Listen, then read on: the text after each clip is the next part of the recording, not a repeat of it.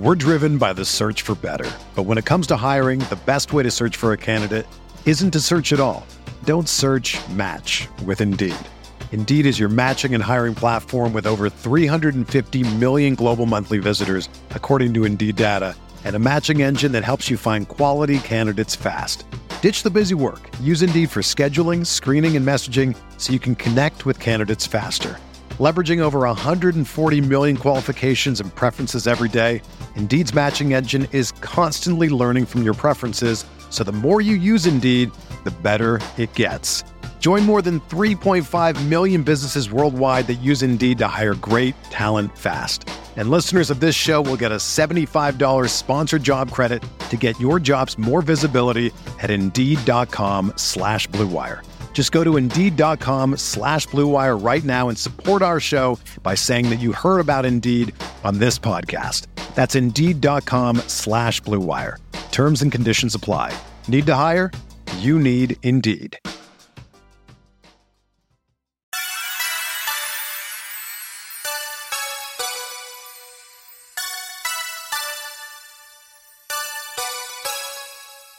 You're listening to Setting the Pace, your go-to Pacers podcast with Alex Golden and Michael Facci.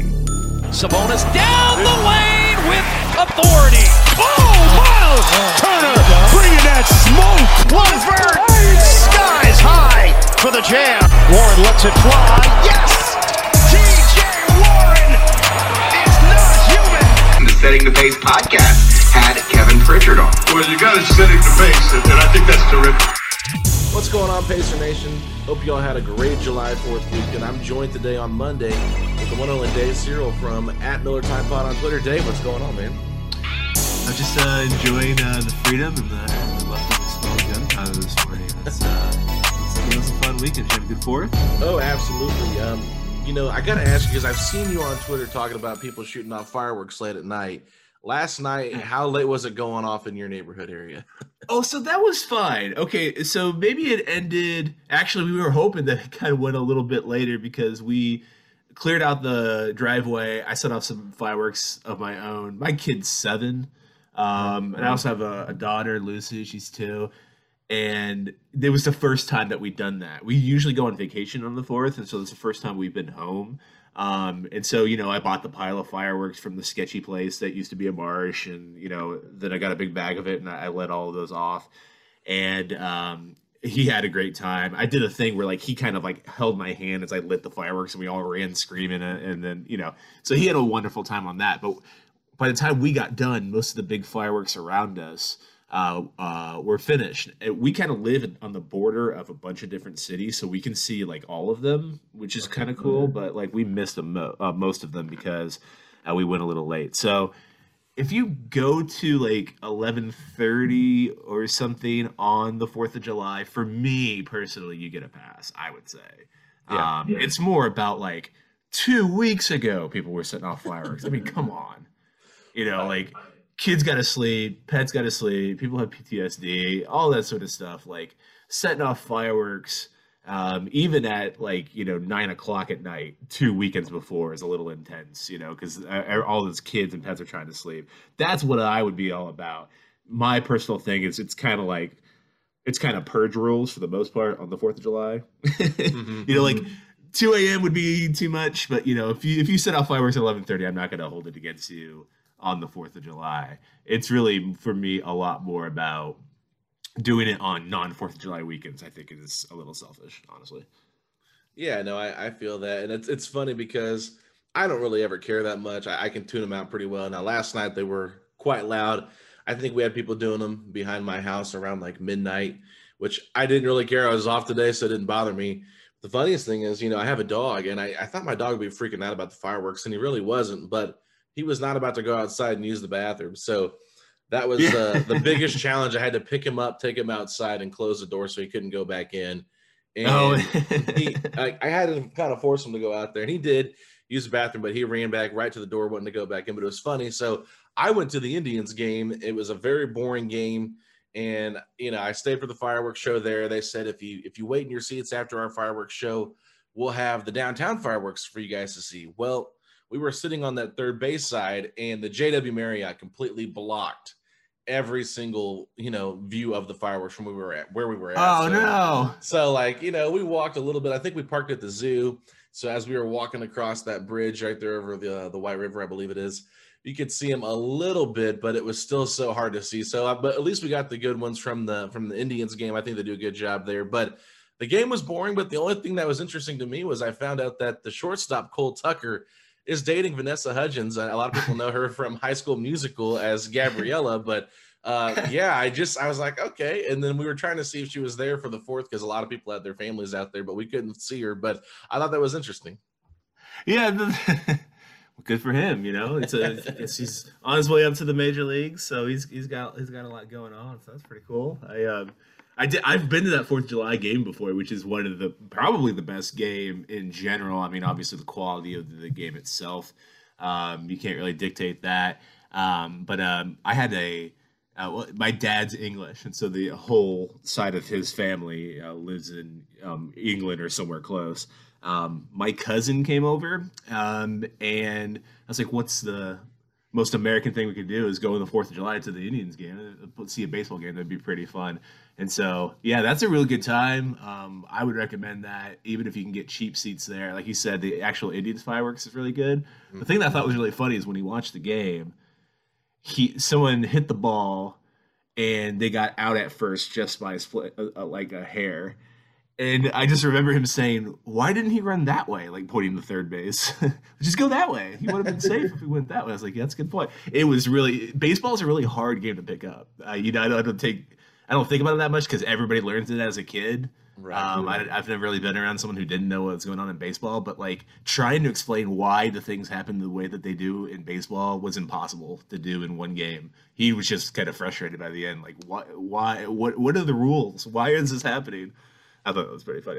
It's a much harder game to pick up than we give it credit for. And there's a lot of stuff that naturally happens in the game that we just kind of, shrug our shoulders at that don't really make much sense if you try to explain it to somebody.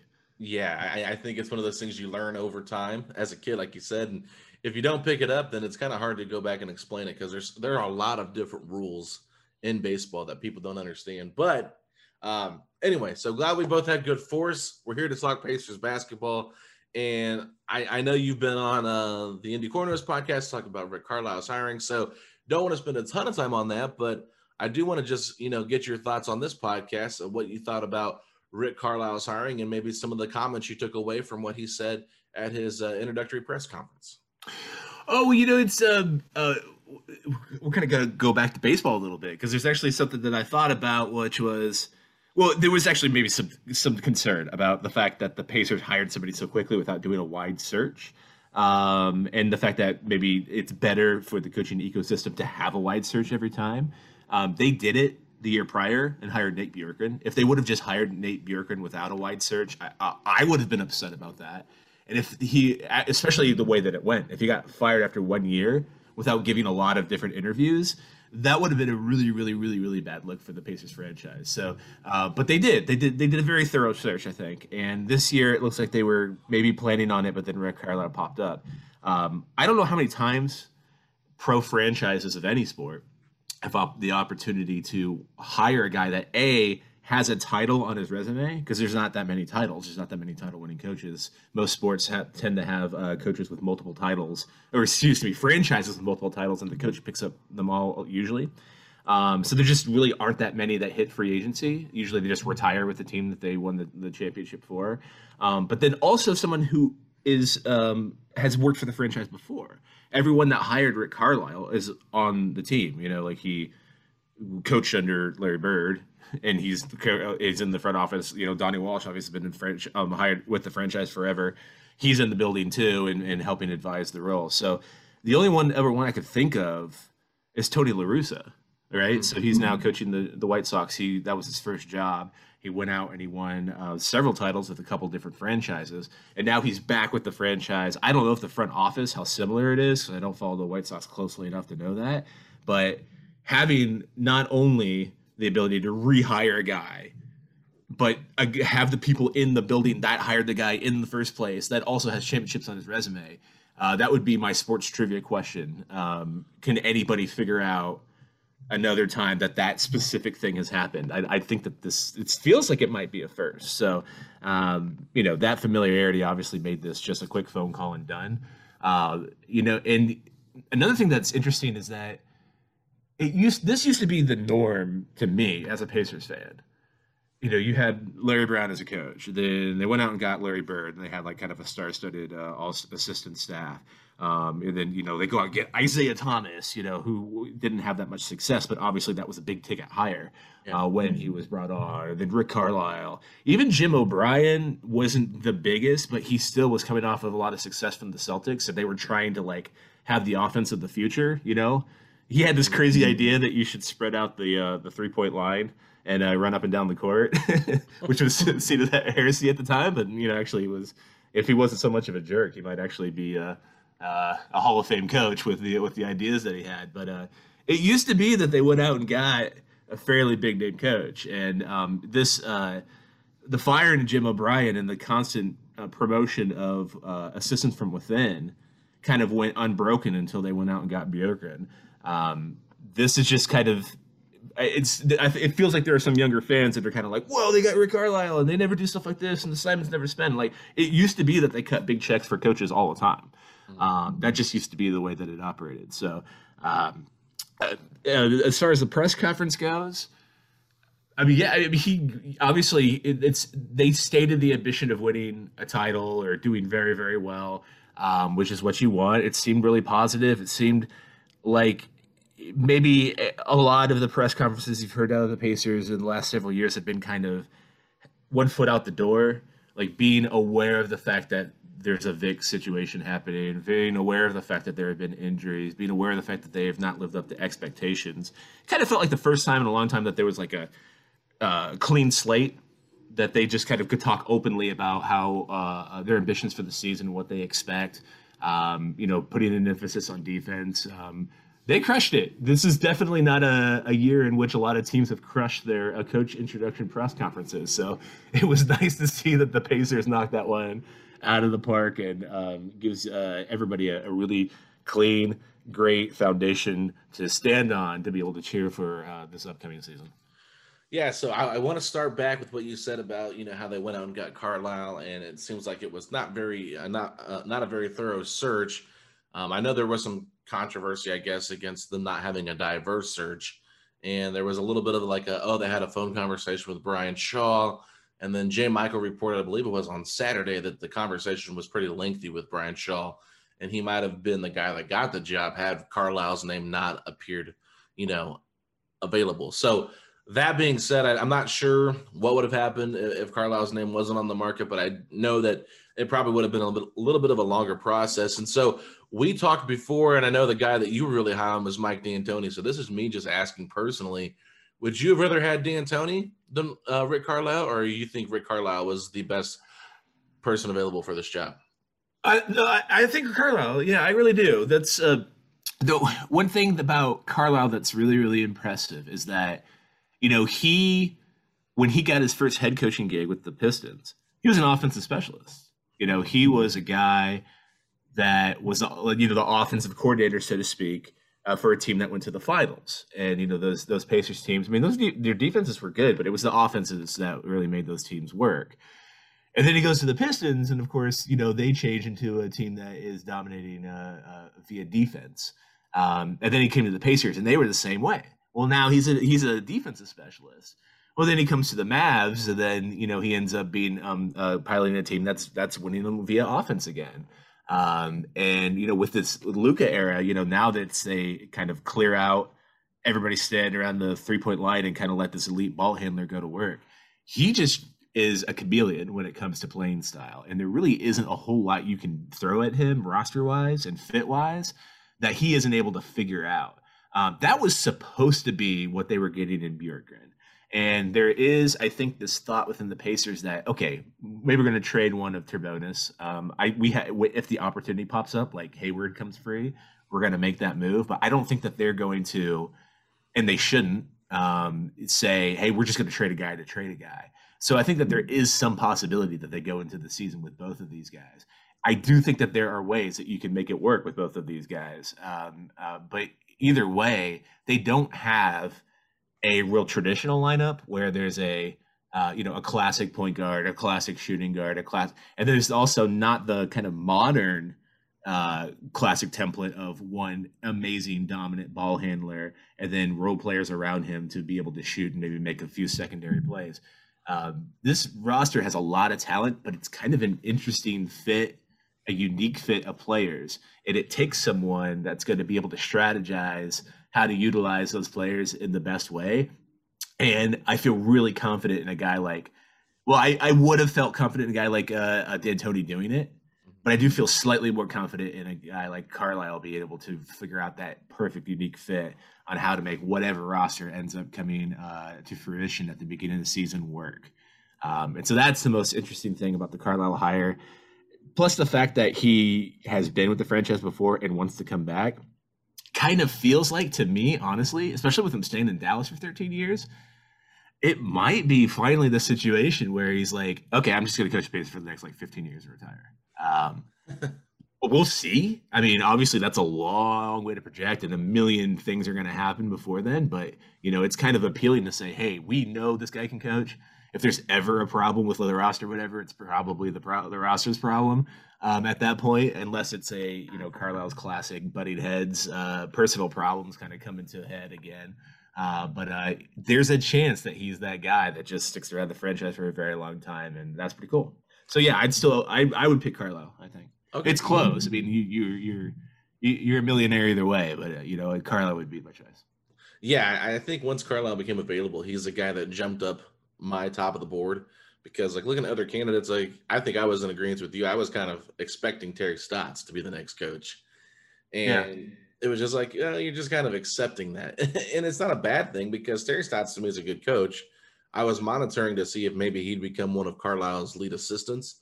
Yeah, maybe it could still happen, but with the news of Lloyd Pierce being his head assistant, I would highly doubt that Stotts does that. And Stotts has been coaching Portland for 9+ years, I think it is. So I mean, maybe taking a break for a year wouldn't be the worst thing for him. But you think about Lloyd there's a lot of openings, right? There is, but we'll see where these teams are heading. Because to me, I feel like he's a coach that wants to win. Maybe not go through a rebuild.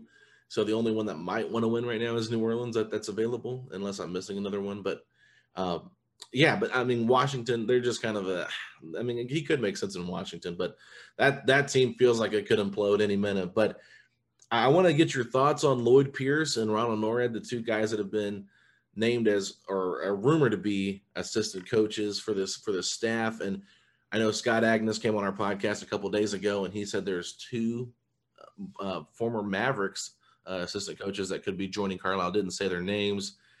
Caleb Canales did coach with Rick from 13 to 18 as an assistant head coach or as assistant coach in Dallas. So I wonder if that relationship means that he could be brought back on the staff. But I do think that we're kind of figuring this out. And just based on those first two names that I mentioned, what do you think of those two hirings?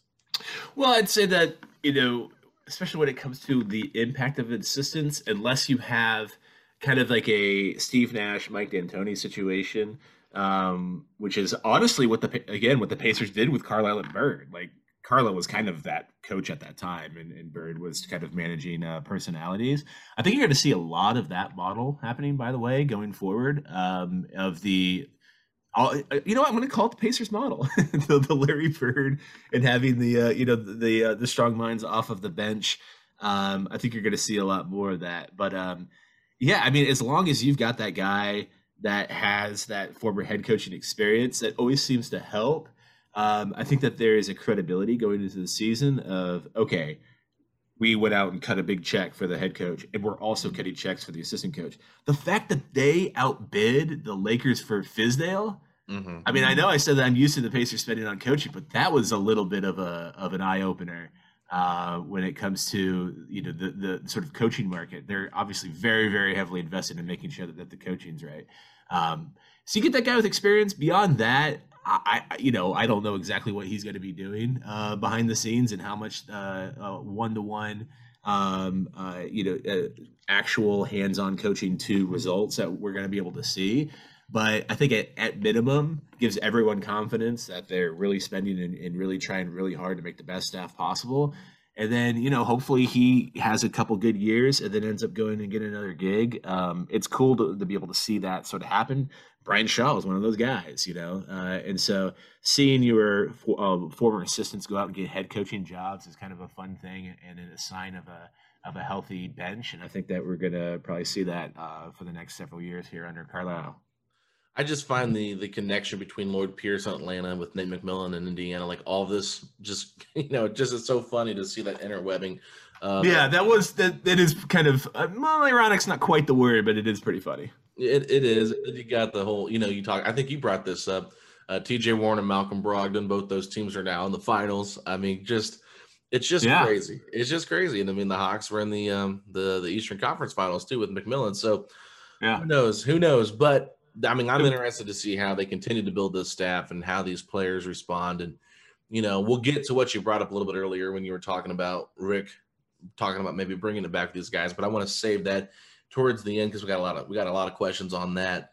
But I want to go to J. Michael was reporting all weekend. I mean, the guy doesn't take a day off. Enjoy your 4th of July. But this time of year, usually we're getting free agency news, but now we have to wait another month because of how late the season started and stuff like that. But he did report on Saturday, I believe it was, and said that the Pacers are willing to move back in the draft. And in regards to the Ben Simmons rumor that came out Friday, he said the Pacers are unwilling to trade for expensive contracts. They haven't done it before, and they've turned down contracts like a Mike Conley a few years ago, and they wouldn't trade an Aaron Holiday package for him. So quite a bit unpackaged there. But in terms of moving back in the draft, to me, I'm not a huge fan of that because you don't usually get to pick in the lottery, but I'm curious your thoughts on that. Well, I think that I actually really like hearing that. And I think that the Pacers made a huge mistake in whatever year this was, the Hansborough draft, when they had the 13th pick. Larry Bird loved Tyler Hansborough's motor or whatever. That's a mistake in and of itself. But the thing that really bothered me at the time about it was that they didn't move back. Like, they could have moved back in the draft and taken Hansborough. I don't think anybody else is going to. I remember weirdly that they had this offer from the Bulls to move back 4 spots and then pick up a late 20s pick. They should have done that. I mean, if you're gonna get your guy, but he ends up being have a kind of a tier of players, move down. You're probably going to get him. If you don't, then you would have, ended up with Drew Holiday or something. What a shame, So when you fall in love with the player that you want at a tier in which there's too much talent, I think that's when you start making kind of mistakes. And so I love hearing that they have the thinking of, there's a glob of players in this range that we think are all good. Once you get to 7, it's kind of the same until deeper into the draft. So you might as well move back. You have the entire starting 5 kind of locked in. You don't need any specific position. So fall back a few spots, pick up an asset, and get the best player available, and then see how that works. I think that's a wonderful strategy. So I'm glad to hear that they're thinking that way. And only moving up if they get to that top 6, which is where all the good players are. That makes my heart happy hearing that, to be honest with you. So that was a cool part of it. I might want to read the Simmons thing in more detail, because the thing that I really zeroed in on was the whole idea of Mike Conley getting nixed. They had that trade at the deadline. That's what I assume that's what he's referring to. Yeah, he was just saying the big contract. Herb Simon was like, I don't want to invest that type of money into a player's contract. Well, the first thing that needs to be said is that he was right. If they would have made that trade, it would have been a disaster. They'd be going all in on the Oladipo era. That would not have worked. He got injured that next year. Now, I mean, sliding doors, if he's in a different arena or whatever, does that happen? Who knows? It's safe to say that he probably, let's just take that as a given in case that happens with the Pacers. And then obviously all the Oladipo stuff happened. They'd be in a really, really bad spot right now. They would not have acquired T.J. Warren because they wouldn't have the cap space to do it. They would not have gotten Malcolm Brogdon because they wouldn't have the cap space to do it. Bojan. So what happened with Bojan Bogdanovic is that, what is it, Mirotic? Who is? Yeah, Nikola Mirotic didn't go to Utah. He didn't go to Utah, and so they put the extra money in the Bojan, and then they end up getting outbid, and Pritchard didn't see that coming, and so he got surprised, and Bojan got too much money, and they weren't able to re-sign him. That would have happened no matter what, and so then you look at where would they be? What would have happened if they had Conley instead of Brogdon and Warren and Lamb, I guess, which is not as big a deal. They would be in big trouble right now with the roster if they had done that. And so that's the thing that gives me a little bit of pause. And it's also the Pacers are going to spend so much money putting all of that soaked into Ben Simmons. I think that maybe they're worried about that a little bit. I mean, eventually they probably wouldn't be able to re-sign TJ Warren if they're paid for Simmons. And so then that kind of happens again, where you're basically trading the first round pick and Brogdon and Warren for Simmons. And then there's some question if that's not going to work. But I think that that's the thing that maybe gives me a little bit of pause. But spending that much on Mike Conley would have been really bad. Mm-hmm. No matter what owner it was, that would have been a bad call. So that's the thing that gets me going. And I don't want to sound like a ownership apologist. I've given, the Simon family plenty of criticism for not doing this and not doing that. But I think that the hesitance of owners to spend some money always gets misunderstood. Well, because what happens is if the Pacers make that Conley trade, they'd have to match or exceed the contract for Bojan. And let's say it's $20 million a year. Now they're paying Bojan $20 million a year, and now they're paying Mike Conley $4 million a year. Some team that is either a big market team that doesn't care, or maybe a situation like the Bucks where they have Giannis and they have to just spend in order to make that superstar kind of maximize their potential. They don't do stuff like that. So when there is a consequence of ownership not wanting to spend extra money, it's losing Bojan and it's losing Lance Stevenson. They let Lance Stevenson go because that would have put them into the luxury tax. Once again, I would like to point out that letting him go was an awesome decision because it ended up not being worth that contract, and that really hurt Charlotte.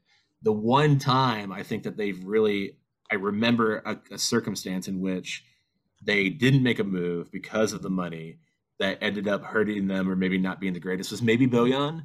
If they were a rich team, they could have this whole roster plus Bojan and be playing into the luxury tax. Does that make them a top 2 seed? Does that make them a contender? I don't know. That's a question for you to ask yourselves, I guess. But the other question is it fair to ask an owner to continuously pay the luxury tax to, instead of being a good 4-5 seed, be a good 4-3 seed? You know what I mean? I think that I feel a little ridiculous in a way, but I sort of sympathize with the position of, we're not going to go into luxury tax until we lock in like a contender, because they paid the luxury tax when they went to the finals. Mm-hmm. They did pay that bill, but that's because that team was super, super good. I do still think that if they get, and then, you see the check that they just cut for Rick Carlisle. I do truly think that if the Pacers assembled a roster that looks like they were a title contender, that looks like they were probably going to be the 1 seed and might win a title, I feel confident the Simons will cut the checks to retain that team. But they feel like they have a position where if they're going to cut checks to just be a slightly better 4th seed, they're just not going to do it. And I don't think that that's crazy. Well, going back to that, because the Pacers had just had back-to-back conference finals runs. I know you said they didn't want to overpay for Lance, but at the time, that team that they had assembled there had just been back-to-back conference finalists, So to me, that would have made some sense to maybe overpay a little bit to keep him, just because you want to keep that core intact. But we do have the benefit of hindsight. Well, I'm just saying, that would have been a case, and that it didn't work out in Charlotte, but I always felt like Lance was okay in other stops, but not as good as he was in Indiana. I'm not sure what it was about Indiana, but he fit in better with that team than the other teams he was asked to go to. So, I understand what you're saying, and I agree with it to an extent, but I'm saying if you were talking about them spending money, they just went and took, the Heat to 7 games. But I think a lot of it was just the antics kind of just in that last series, because I think it was reported that Bird asked him and talked to him and told him to quit doing that stuff, and he didn't stop. So I think they felt like he needed to still grow up some, in a sense, as a basketball. Yeah. And they actually, what was it? Latitude 360 was the place. They rented out Latitude 360 and they made him a movie. And they made a movie about his life and about the next chapter of his life, and then had a screening with his friends and family to pitch him that free agency deal. And try to get him to sign what they considered a reasonable contract, which probably would have been slightly unreasonable, honestly, with the way that things worked out. So they wanted him back. They definitely did. And I'm actually kind of looking back at this J. Michael tweet. The reason why your reading of this and some other people's reading of this never crossed my radar until just this moment is that he didn't say that they won't pay big money contracts. They said that they'll avoid albatross contracts. That's a different story. Okay. And like a lot of people have been tweeting at me like things that didn't really make a lot of sense, I think. And I just honestly, I'm until this moment at 11 a.m. on July the 5th, it never clicked in what the difference was. But the difference is that they said they'll avoid albatross contracts. They won't spend a whole bunch of extra money to get incremental talent because of a million different reasons. And I don't think that that's super unreasonable. And I think that maybe that they're so J. Michael's saying this is context about the Pacers. So we have no indication that the Simons have said this about Simmons. Okay.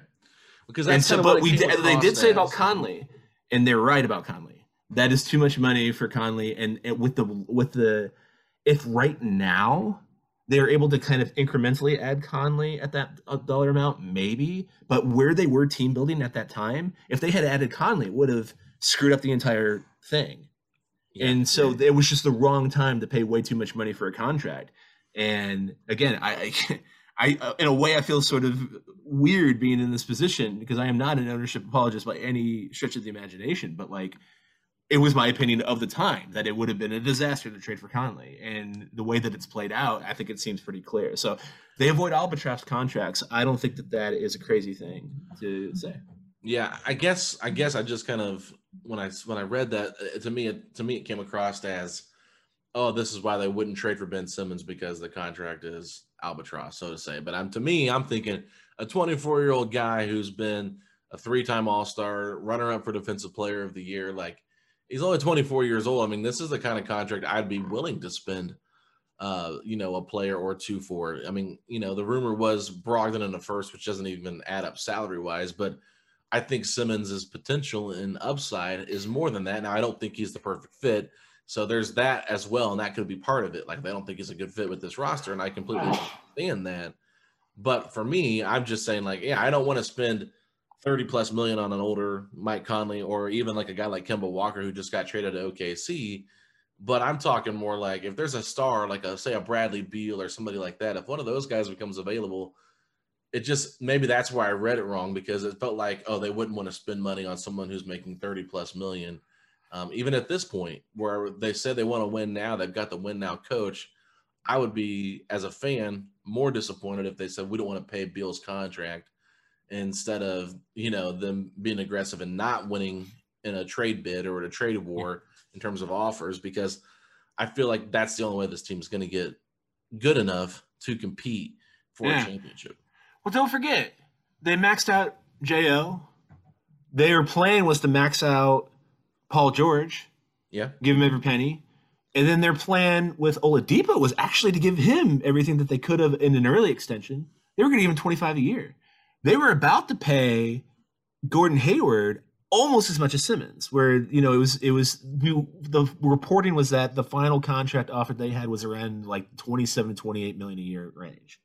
Yeah. So we have ample evidence that they'll pay big money contracts. They just won't pay too much. Now, there could be a difference of opinion about whether or not Simmons is an albatross contract, but like in my mind, I still think it's reasonable to say that. Well, actually, do you agree with this or not? Ben Simmons could be worth that deal, but is arguably not worth it right this second. Yeah, I think that's fair based on his value right now. Not sure where it's at, number one, and number two. Yeah, based on how they want to build the roster, because I don't think him and Sabonis make a ton of sense together. Right. Okay. So, but I think that that they would have the same perspective that any reasonable person would have, was that like Kevin Durant's underpaid, LeBron's underpaid. You get a guy like that, and they're at that max deal, and they have all that talent. they're actually not spending enough. And we have enough evidence with the fact that they were going to early max Oladipo. They were going to max Paul George. They did max Jermaine O'Neal, that they will pay that talent when they get it. And if they have the opportunity to acquire that talent, I'm sure that they would be pleased as punch to be able to do so. It's just a question of Mike Conley has a max deal. He is not a max player. He just straight up isn't. He's great, and he had an awesome season this year, and I think he's a fantastic player, and I hate having to talk about it from that angle, but he just isn't worth what he's getting paid right now. And Ben Simmons probably isn't this moment, and I think that then it becomes a matter of philosophy of, do you think he is going to, or do you think that there's a chance that he's not, or do you think that he never will? And so depending on where you are on that, it's going to have your affect your opinion of the Simmons contract. But I think we can all agree that he isn't like Giannis. Like, it's like his max deal is a joke. And what he's contributing to a team, his salary is ridiculous. And so you just sign that check and you have no problem whatsoever. I do think Beal's that kind of player. I mean, he's not as good as Giannis. Obviously, it's not what I'm implying. But I'm just saying there's a lot of headroom at the top of a max deal of where you are in value over it. And I think that Beal is over it. Who else did you say? I forget. Whoever you said. I brought up Kemba Walker. Kemba Walker. Oh, no, not Kemba. Kemba's not there. And look at what happened with that. He was arguably worth that max deal, but kind of not. And then maybe it wouldn't age well. And then now look, like that kind of deal happens all the time, and they want to avoid that. Simmons is young, obviously, and I think that you could talk me into saying, "Hey, let's roll the dice and let's take that gamble." But I just don't think it's an unreasonable position to say that one specifically is way too much. Now, if the Sixers said, "Hey, Brogdon and a first for Embiid," I think they'd do it and figure it out later. They would have no problem doing that. It's just they don't want to overpay for a player, and I don't want them to either. I understand that, and I'm fine with them not overpaying, but I still think how I read it and how maybe I interpreted it were two different. Maybe there were two different things of what he actually tweeted and how I interpreted it. But that's unfortunately just just how it goes sometimes when you read something on Twitter.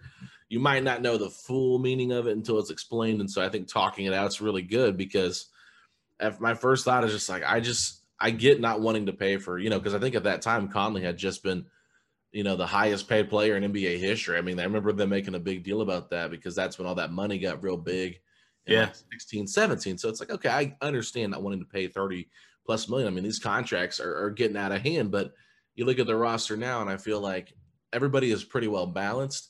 You re-sign TJ Warren after this next season. Hopefully we'll see where he gets money landing at. I don't know how much he'll make per year, but hopefully they can get a bargain on that because of his injury history. But going back real quick to the part where they said the Pacers would be willing to move back in the draft, I'm not necessarily sure if that means they want to pick up multiple picks and maybe get a couple more young guys on this roster for the future, or if their goal is to maybe trade back with a team that only has, one pick and see if they can get a player involved in a trade or something like that, like Aaron Holiday in the 13th for maybe like somebody from Memphis in 17, like just moving back along with moving off a guy and that kind of thing. But in terms of teams that have two picks, OKC's got two at 16 and 18.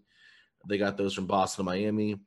The Knicks have two at 19 and 21. One is from Dallas. And then the Rockets have two from Portland and Milwaukee at 23 and 24. So it's like, depending on if they want to get multiple picks, I could see them moving back. But I do think that it's somewhat interesting. I'm glad they're keeping their options open. And if the guy they really like, for example, a guy that I think is really interesting is Trey Mann. If he's somebody that's really high on their board, they've already brought him in for a workout. If he tends to fall, then why not get another asset if that's the guy that they really want? And then that's not bad basketball strategy. But I just, as a fan, it's hard to fathom them not usually making the lottery because they always are in the playoffs, and then them finally doing it and seeing how well, besides that Hansbrough pick that you brought up, I mean, for the most part in the lottery, they've done pretty well. So it feels like this is a chance to maybe hit on somebody that could be a part of the future. We're driven by the search for better. But when it comes to hiring, the best way to search for a candidate isn't to search at all. Don't search, match with Indeed. Indeed is your matching and hiring platform with over 350 million global monthly visitors, according to Indeed data, and a matching engine that helps you find quality candidates fast. Ditch the busy work. Use Indeed for scheduling, screening, and messaging so you can connect with candidates faster. Leveraging over 140 million qualifications and preferences every day, Indeed's matching engine is constantly learning from your preferences, so the more you use Indeed, the better it gets. Join more than 3.5 million businesses worldwide that use Indeed to hire great talent fast. And listeners of this show will get a $75 sponsored job credit to get your jobs more visibility at Indeed.com/Blue Wire. Just go to Indeed.com/Blue Wire right now and support our show by saying that you heard about Indeed on this podcast. That's Indeed.com/Blue Wire. Terms and conditions apply. Need to hire? You need Indeed. This is the story of the one. As a maintenance engineer, he hears things differently. To the untrained ear, everything on his shop floor might sound fine, but he can hear gears grinding or a belt slipping. So he steps in to fix the problem at hand before it gets out of hand. And he knows Grainger's got the right product he needs to get the job done, which is music to his ears. Call, click Grainger.com, or just stop by. Grainger, for the ones who get it done. Everyone is talking about magnesium. It's all you hear about. But why? What do we know about magnesium?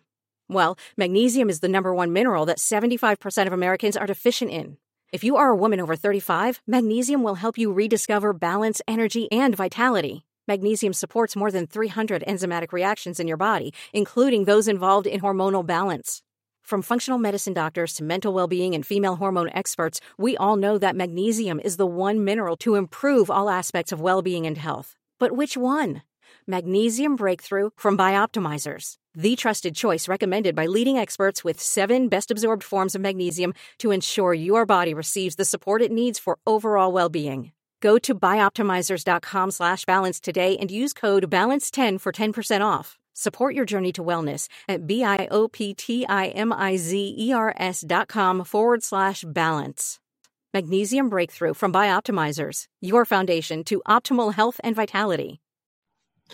Yeah, there always is that thing. And, he said, there might not be much of a difference between 9 and 13 and 13 and 20. And so maybe sort of implying that there is a little bit of a tier there.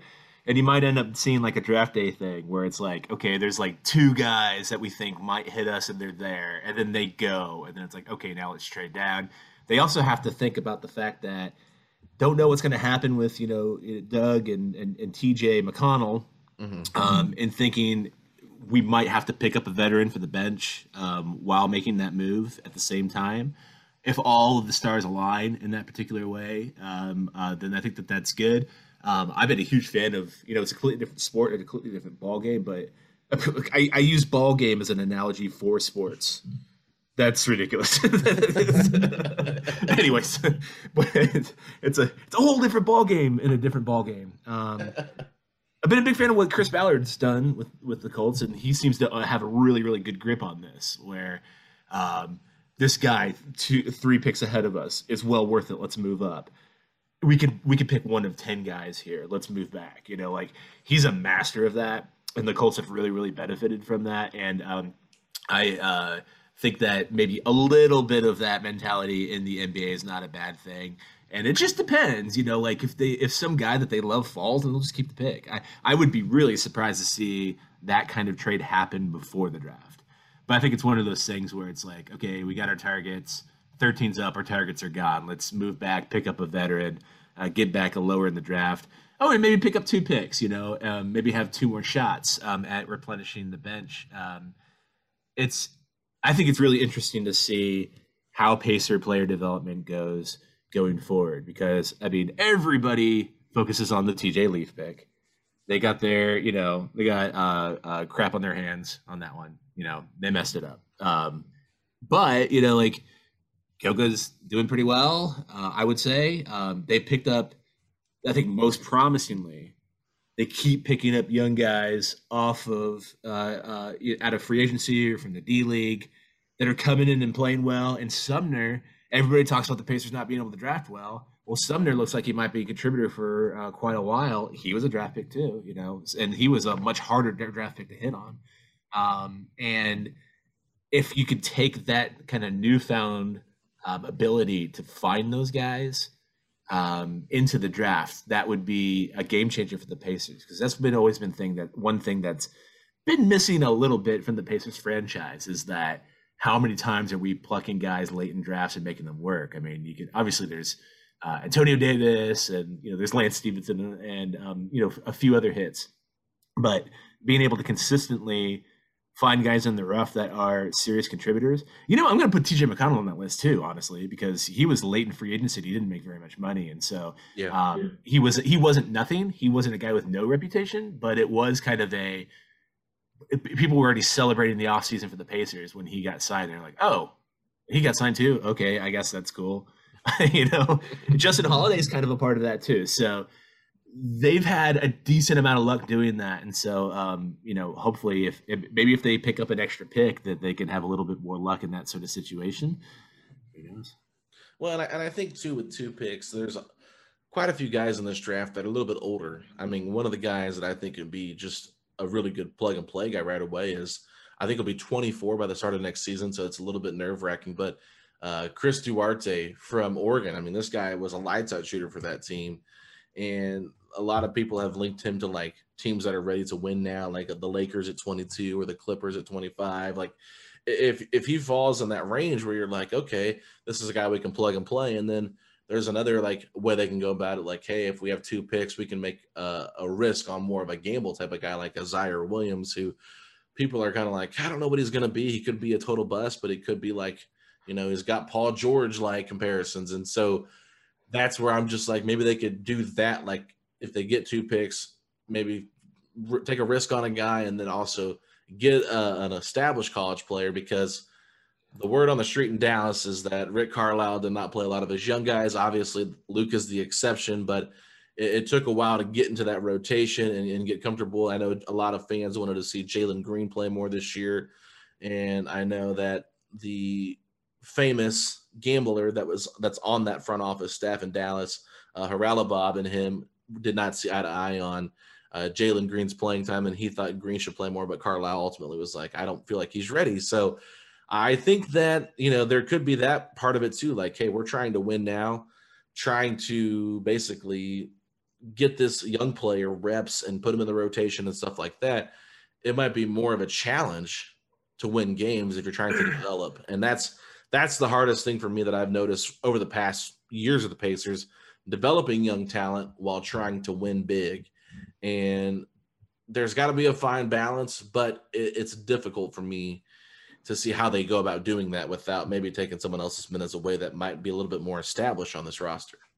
And I thought that was kind of part of the thought process in getting a guy like Bjorkgren. Mm-hmm. I feel like the Raptors have done a really good job of like, this guy is athletic and talented, and he's not 100% of the way there, but there are things he can do, and we can fold them in ways that help this team. And I think that, Bjorkgren did a good job of that. And, when he was given the opportunity to use guys in those sort of situations, he did it. And he helped those guys find a lot of success. And so if there's one piece of good thing that you can take from that year, is his ability to work those guys into the rotations and help them find success. And, maybe that's hopefully something that the Pacers say, hey, let's continue that a little bit, and let's think about that a little bit harder, because there's a lot of sort of diamonds in the rough, so to speak, there, and be able to develop those guys can really end up making your bench deep. And especially in an NBA where there's so much talent and so much athleticism in the league, more than there ever has been, being able to find guys that you can get kind of almost fresh bodies, so to speak, to be able to come in and play defense and try to wear out teams who have a lot of athleticism is going to be important. And, waiting around until you have a whole bunch of veterans that have that elite athletic talent and then are also really polished basketball players, I don't think that the Pacers will ever have enough chances at those kind of players on expensive salaries to really be able to field a team like that. Pacers always kind of trend towards kind of smarter veterans who are very skilled at basketball, but maybe are a step below athletically. That's kind of their wheelhouse and where they're able to find talent. getting the uber athletic guys that have everything else. I mean, those are the max players. I mean, they're just not going to get a lot of those dudes. So being able to figure out how to utilize players like that a little bit more, hopefully, is something that they continue with the Bjorkgren era. So Rick Carlisle doesn't really have that reputation, and that'll be something to keep an eye on. Yeah, I think one thing that if you go back and look at with when Chad Buchanan talked about Cassius Stanley, he said we have to get more athletic on this team. So I still keep that in mind. Maybe they want to get a little bit more athletic and go that route, but still not 100% sure what they do. But I'm intrigued, to say the least, in which way they go about building this roster and possibly, drafting, just to see what they do. I mean, I would be okay if they actually traded the pick and got a worthy player for it, but to me, it's got to be a smart trade and not just a throw-in pick to get off a bad contract or to make room, because I just don't want to see them do that. But one quick note about that is, like, the Pacers do have a reputation to a degree of taking decent picks and then trading them for veterans. And so I know that there's obviously this like, oh, that's what the Pacers are going to do. But every time that the Pacers have done that, they've had a hole in the lineup. They had been searching forever for a point guard. And so they finally had an opportunity to get George Hill. That's why they made that trade.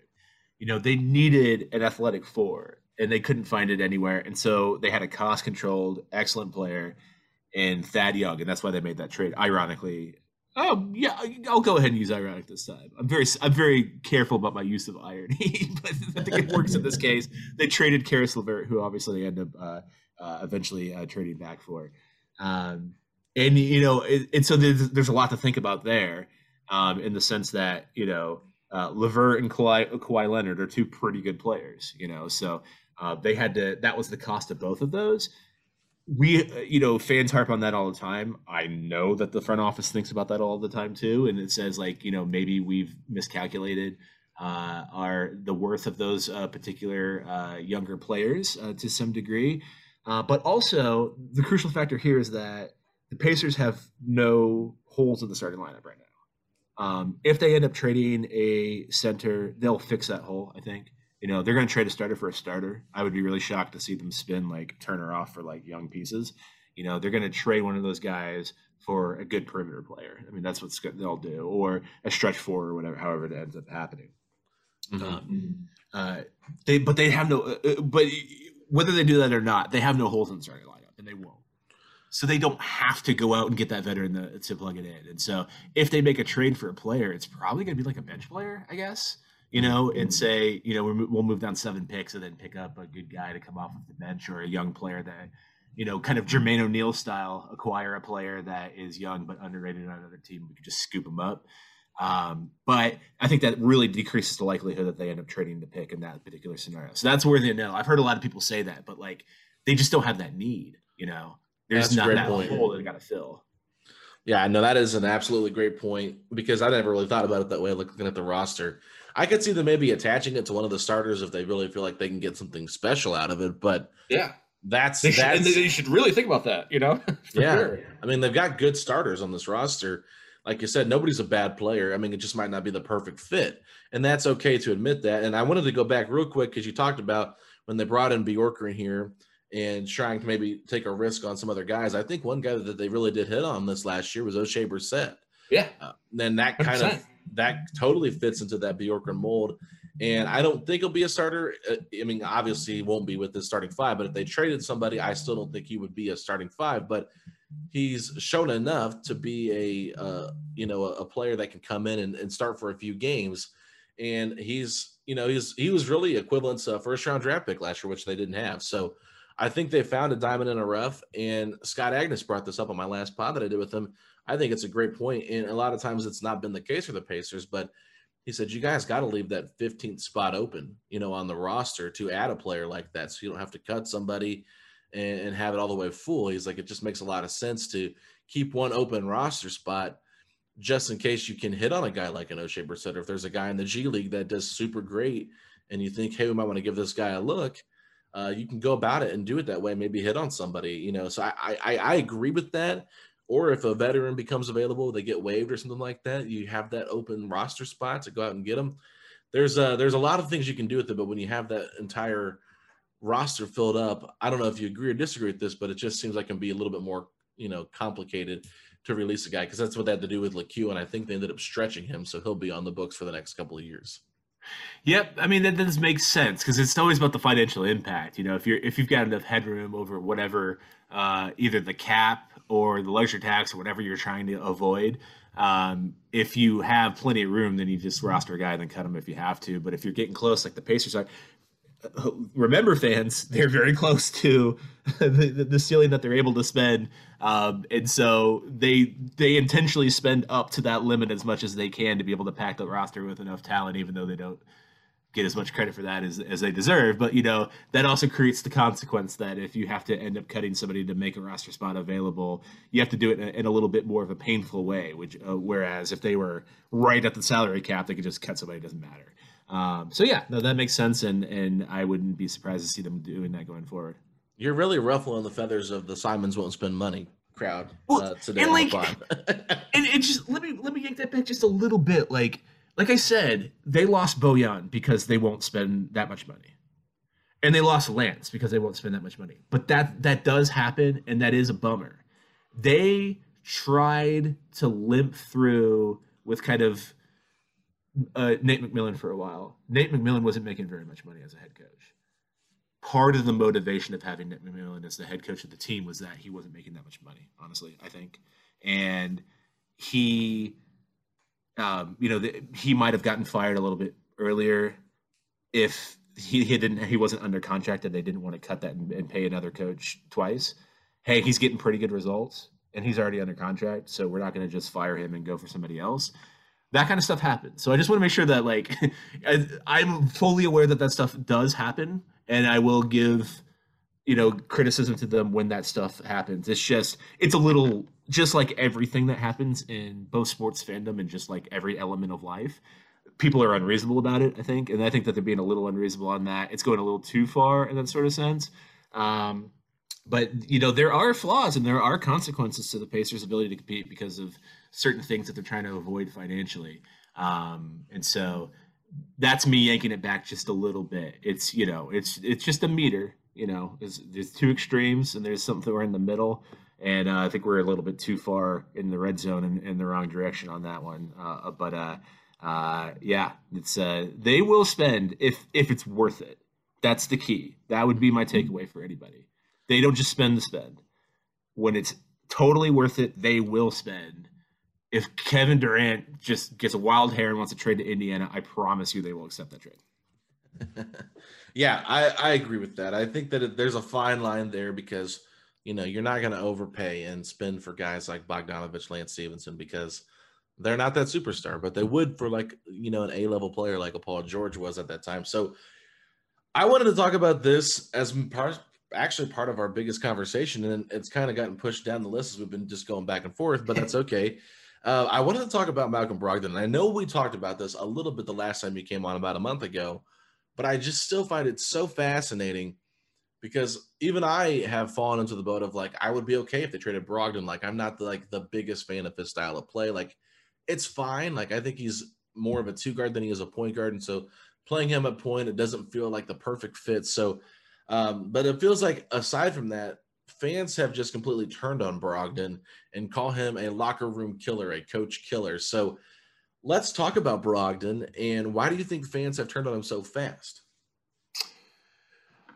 I will sneak one thing into here in that he was a big leader of the Black Lives Matter movement, and a lot of that, because it happened in the wake of George Floyd dying, people didn't say anything because that was so egregious that the whole world agreed for once. And so any sort of backlash with that was just radioactive in a way that it hasn't been in any other point in modern history. Brogdon very loudly led a lot of those demonstrations. And no one got to say anything bad about that at the time. And I do think it's a small factor, to be honest with you, about this, where it's finally time where that, hey, noted check mark about Brogdon being part of the equation of what might be kind of wrong in the locker room right now. I do, honestly, and I think maybe you might push back on this, but I do think that that's a factor, honestly, about why people are so ready to go against Brogdon. But that also is a segue to something else, which is, when J. Michael put out that report about Victor Oladipo and why things had soured with Victor Oladipo. One of the things was that in the wake of George Floyd's murder, Malcolm Brogdon was a leader in making on the team and getting voices out and having conversations about it. And that was a moment where Malcolm Brogdon became the leader in the locker room, and it made Victor Oladipo a little upset. So that's J. Michael's reporting on the subject. But the reason why I bring that part up is that we have very hard proof that the team follows him as a leader. If you're a locker, it's sort of this weird contradiction where people want to say, hey, he's this I despise using this term, and I'm quoting people in this context, but like, he's a cancer in the locker room. Yeah. I hate using the word cancer to describe, a person not having a bad personality. It just doesn't seem appropriate. But, this idea that he's like a locker room cancer seems bizarre when he maybe caused a rift with Victor Oladipo because everybody loved him so much. Like everybody wanted to follow him, and he had become the leader of the team. I've never seen anybody sort of account for that part of it when describing maybe Malcolm Brogdon being the locker room problem. It's hard to be a locker room problem when everyone's following you. And I think it's also funny that, and I'm repeating myself from your last podcast, but like, it's crystal clear that Bjorkgren was a problem. So, Malcolm Brogdon being the guy to maybe speak up about that probably deserves a medal. He's a first-year coach. He's a rookie. You want to give people like that a chance. It seemed very obvious and clear that he was not up to the job. And so someone's got to be the one to break that ice. And I'll be honest with you, I personally was getting to a point where I was like, man, I think Bjorkgren just isn't up to this task, but I didn't want to tweet it because I thought, man, it's just so early in the era. It feels ridiculous to be that against him this early. So that even just from a no stakes outside perspective, I didn't want to speak up about it. So when that report came out, I was so relieved because I was like, okay, this is awesome because like this has been on my mind as well. So it's just weird to add that to the pile with Brogdon when he's the guy that everybody was rallying behind, and he was right about Bjorkgren. So yeah, you'll get me on board a little bit the moment that he's wrong. And I just haven't seen a circumstance in which he's been wrong. Like whenever he's conflicted with a coach or management or whatever, he was mad that he wasn't starting over Bledsoe. He should have been, so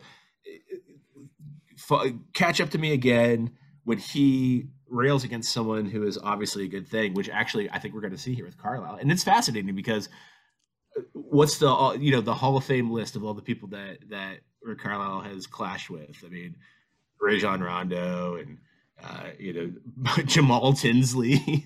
They famously did not get along very well at all.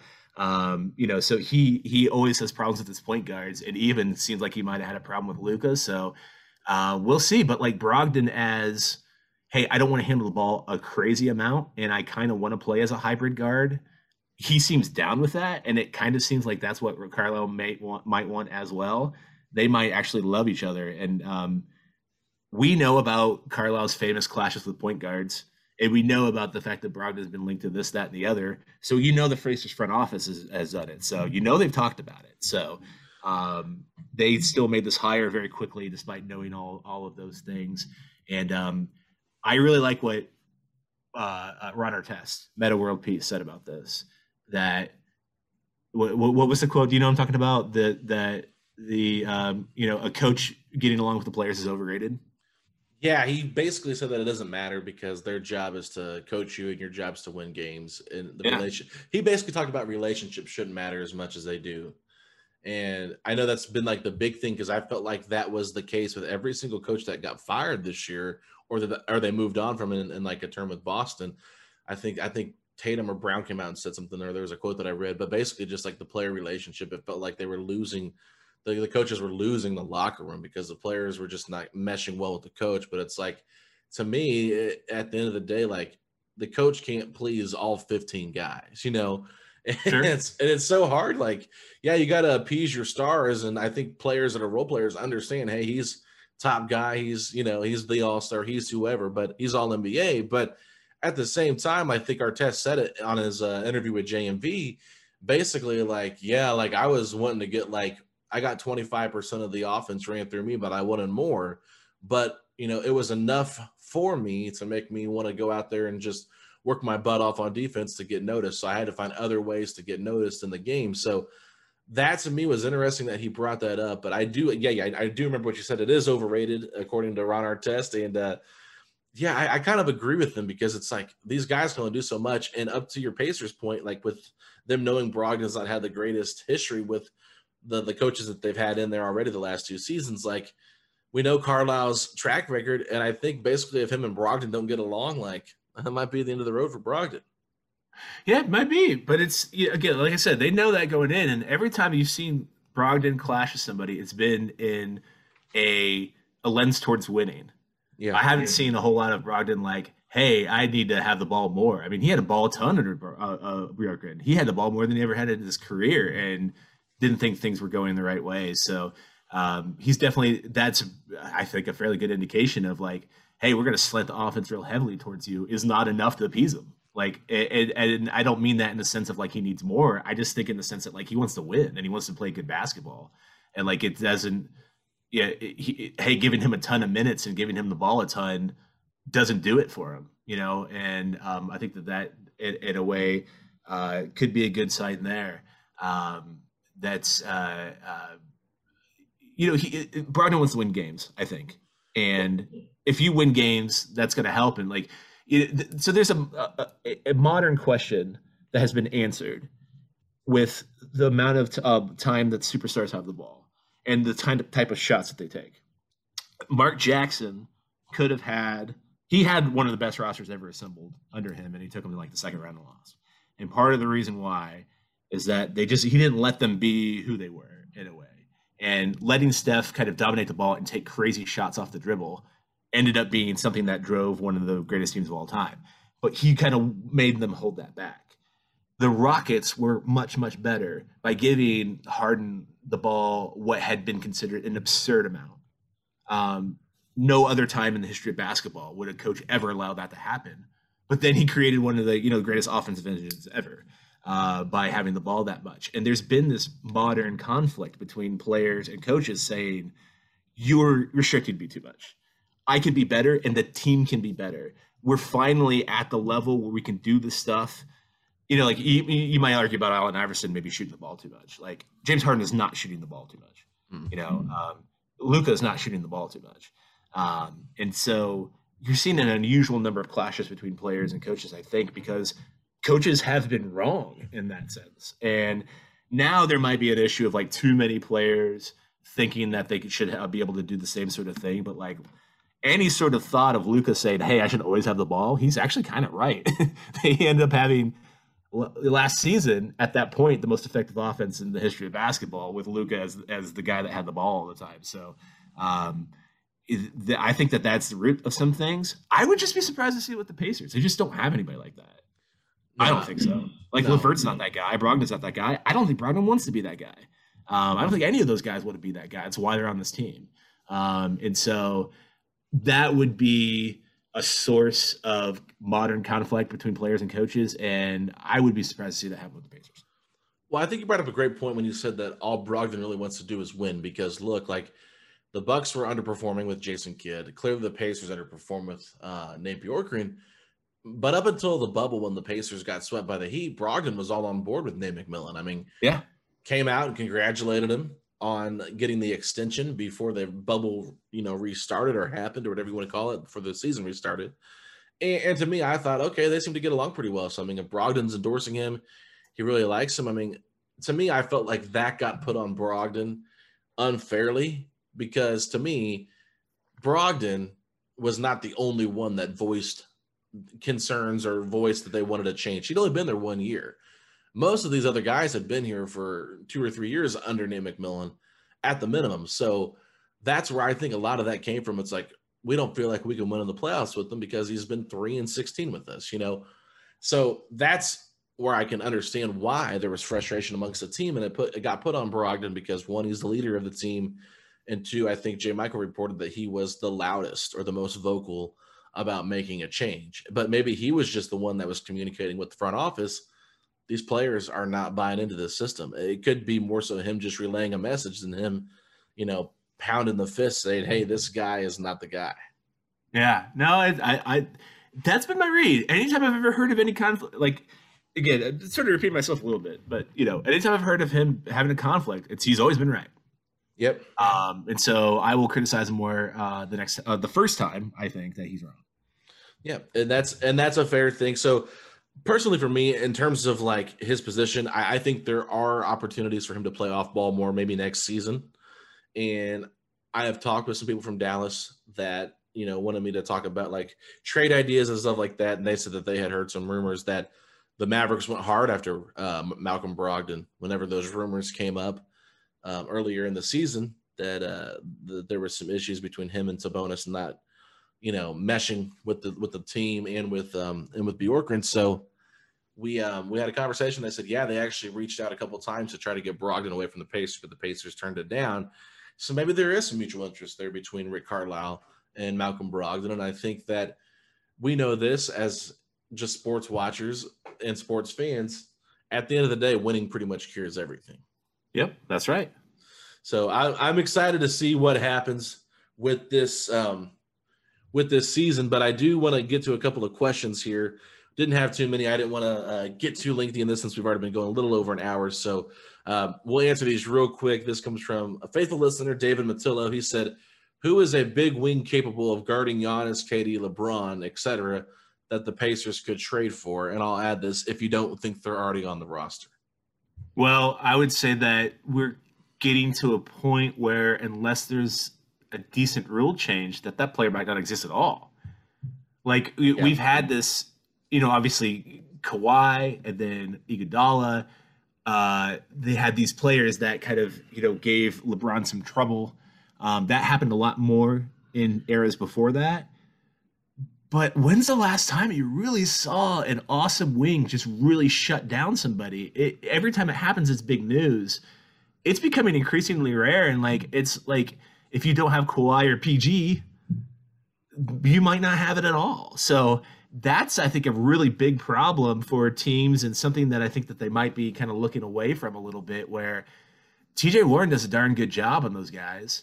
And I think that you might look around the landscape of the NBA and say, I don't think we're going to get any better than that. I don't think that we're going to have the ammo to really get, because there's maybe about 3 or 4 of them, and we don't have any chance of acquiring them. So we might have to just have TJ Warren and call it good. And these guys might be just kind of unstoppable unless you throw traps at them and kind of really change your defense entirely to bend towards them. I'm not sure that guy exists. Yeah, I don't really think he does. I think your best option might be to see if you could get Jeremy Grant away from Detroit. That'd be my only guess. Like someone that's, bigger that could guard him. I'm not saying it's a perfect fit, but I do think that if you're playing the double big lineup, it could be kind of problematic trying to throw one of Turner or Sabonis out there guarding, one of Kevin Durant, LeBron, or Giannis. Like they clearly just aren't the guy for that, to give you the best chance of, trying to play one-on-one defense without doing the trapping. So it's a really hard thing to look at and say what player could make the most sense. But I mean, that's just a name that I've seen do it before. I know Aaron Gordon was another guy that's a bigger forward that could be that type of player. And quite frankly, that's really all I'm looking at when I think about this idea, is just looking at guys off the top of my head that are a little bit bigger at that power forward position that might be able just to match up size-wise with those guys. Because like you said, it's a pretty impossible task to guard all 3 of those players. And we saw like a PJ Tucker, he's a little bit shorter, but I mean, he's known for his defense. I mean, Kevin Durant was just having his way with him because that shot is the most impossible shot to guard. Yep, exactly. So, but let's move on to the next question. We got Juan Judah here. He said, do you think the Pacers will ever look at utilizing Karis LeVert as the point guard and possibly moving Brogdon to the 2 or trading for a shooting guard? So that kind of ties in with our Brogdon conversation. I'll let you answer this question. Positions don't exist. Yeah, that's the first thing. Positions don't exist. Like there's the era of like Andre Miller kind of pounding the ball and being like the true point guard. It's just never gonna come back, I don't think. And so you're sharing the offensive load a fairly decent amount. There is no point guard of this roster. some guys got to line up at the 1 because of the rules, but they're kind of dual point guards. The Pacers have been pursuing this for kind of a long time. That's the motivation for them getting Rodney Stuckey. That was the motivation for getting Monta Ellis. Having Victor Oladipo and Brogdon together. They're always trying to get 2 guys in the backcourt that can handle the ball and create. They've got it again with LeVert and Brogdon, and they've got 3 point guards, those 2 and Sabonis, and so between the 3 of them passing the ball and creating, that's going to create what they hope is enough offense to compete. But like in the NBA right now, I mean, it's always been this way. I just think teams didn't think this way. But, you have to have multiple creators, just period. If you don't, unless you have Luka, I guess, you are in big trouble if you don't. I mean, even the Rockets traded for Chris Paul. I mean, you got to have a lot of guys creating offense, and the Pacers have that. So whoever lines up at the 1, it's academic. They've got, 2/3 point guards on the roster. Yeah, no, I agree with that. I think that, you could make a trade for anybody. I think anybody is movable on this roster. I don't think anybody should be untouchable, but for the right piece. I mean, like you said, you don't want to lose a trade or give up too much in a trade to hopefully hit on it. I think you have to be smart with it. And I think the Pacers are very smart with how they evaluate talent and how they evaluate their own talent in terms of trying to find a good trade, if that makes sense, because the last thing you want to do is just get burned on a deal. And I don't think I've really seen the Pacers get burned. In fact, I think they might have burned more people in the trades that they've made than getting burned. So last question here, speaking of burns, Eddie Gilburner coming in with a question. He said, what are the odds of trading up in the draft? And someone countered and said, or possibly trading down. So we kind of talked on this, but I guess, what do you think the odds are of them trading up in the draft? Pretty close to 0, I think. That's getting a young project would require sacrificing like a good starter, and unless it's like Cade, I guess, I think that they simultaneously might not have enough to trade up to get a real impact player, and then also aren't motivated to say we got to wait on this guy to develop a little bit while the rest of our roster ages. It just doesn't really make a lot of sense for the Pacers right now in this moment to make that kind of move. So I'd say pretty close to 0. And then trading down, it's pretty solid. The fact that that's been floated out already is interesting. And so I'll give it 30%. 30% trading down? Or that'd be my thing. That's a lot, I think. Yeah. No, I could see – I definitely think they'll trade down more than trade up. It would have to be like a magnificent offer. I just, everybody throws out the Warriors trade. I think it's enticing, like Lamb and Turner plus 13, or Lamb and Turner and Holiday for Wiggins and 7, and maybe keeping 13 because the Warriors don't want to pick and trade a future pick. Like, I understand that logic, but going back to what Jay Michael reported, would you think the Pacers would view Andrew Wiggins as an albatross contract? Yeah. Mm-hmm. Yeah, I mean, he's like the definition of it. Yeah, that's what I'm saying. Now, some people that I know, and I kind of agree with them, say that he's still a good basketball player, which I think that he's been, quite frankly, underrated in a sense because he makes too much money, and people say, well, he makes way too much money, he's not that good. So, but in this regard, I don't think you're really trading for that contract. You're trading for the cheaper contract, which would be the 7th overall pick. And if you feel like, even though we talked about how it's like a top 6 draft, somebody at 7 could fall to 13. So is it really worth moving that far up and taking on that contract of Wiggins to, get in there? So I'd love to hear your thoughts on that trade proposal or that trade idea. Yeah, that seems like a no-go. I mean, especially since they don't think at 7, that talent is there. I'd never thought about it, honestly. But it seems like maybe the wording of that of that tweet is somewhat aimed at that maybe possibility that, hey, there's maybe after the top 6, it's not worth it, which means 7 isn't going to be worth it. So, I would think that I'd be blown away if that was something that was. Yeah, that would be surprising to me. Like, it'd be really fun just to see them move up for once and see what kind of player they are really targeting and who's there at 7 that they just are like, we got to jump up and get this guy. But Yeah, I think that's where it's like I like the idea of it, but I don't necessarily think it happens. So I'm sorry, Rhett Bauer, who's listening to this probably right now and just so upset that I'm not all in on the Wiggins and 7-pick trade idea. But I understand, like, it's good, but I don't know what the correct move is right now in terms of the draft. There's a lot of guys that I like. I feel like there is a cutoff after 14, in my personal opinion, based on other draft people that I've talked to. But at the end of the day, it's a crapshoot when it comes to the draft. You just got to be smart and hopefully get lucky. So that's all the questions I had, Dave. I know we went for maybe about an hour and a half, close to that, maybe a little bit under that. But I had a lot of fun talking with you, man. It's been a while. And if you're not busy, I know you can't usually record at night, but maybe on draft night, if you're free to step away for a few minutes, we could have you back on. I'm actually going to be joined by Rhett Bauer to do a live draft show that night. So I thought might be kind of fun to see what the Pacers do and get your thoughts on it. Yeah, hit me up. That sounds fun. Yeah. All right. Well, anything else you want to plug or anything that you just want to say before we sign off here? No, just I think that the Suns kind of cracking through the crowds a little bit for the Pacers. I think that the next season's going to be a fun one, and there's going to be, I think, something interesting that happens this offseason. So there's a lot to look forward to. Absolutely. So make sure you guys follow us on Twitter at Setting the Pace 3. My co-host Mike Facci's at _FACCI. And I'm at Alex Golden NBA. We'll talk to you all later this week. When you make decisions for your company, you look for the no-brainers. And if you have a lot of mailing to do, Stamps.com is the ultimate no-brainer. Mail checks, invoices, documents, and everything you need to keep your business running.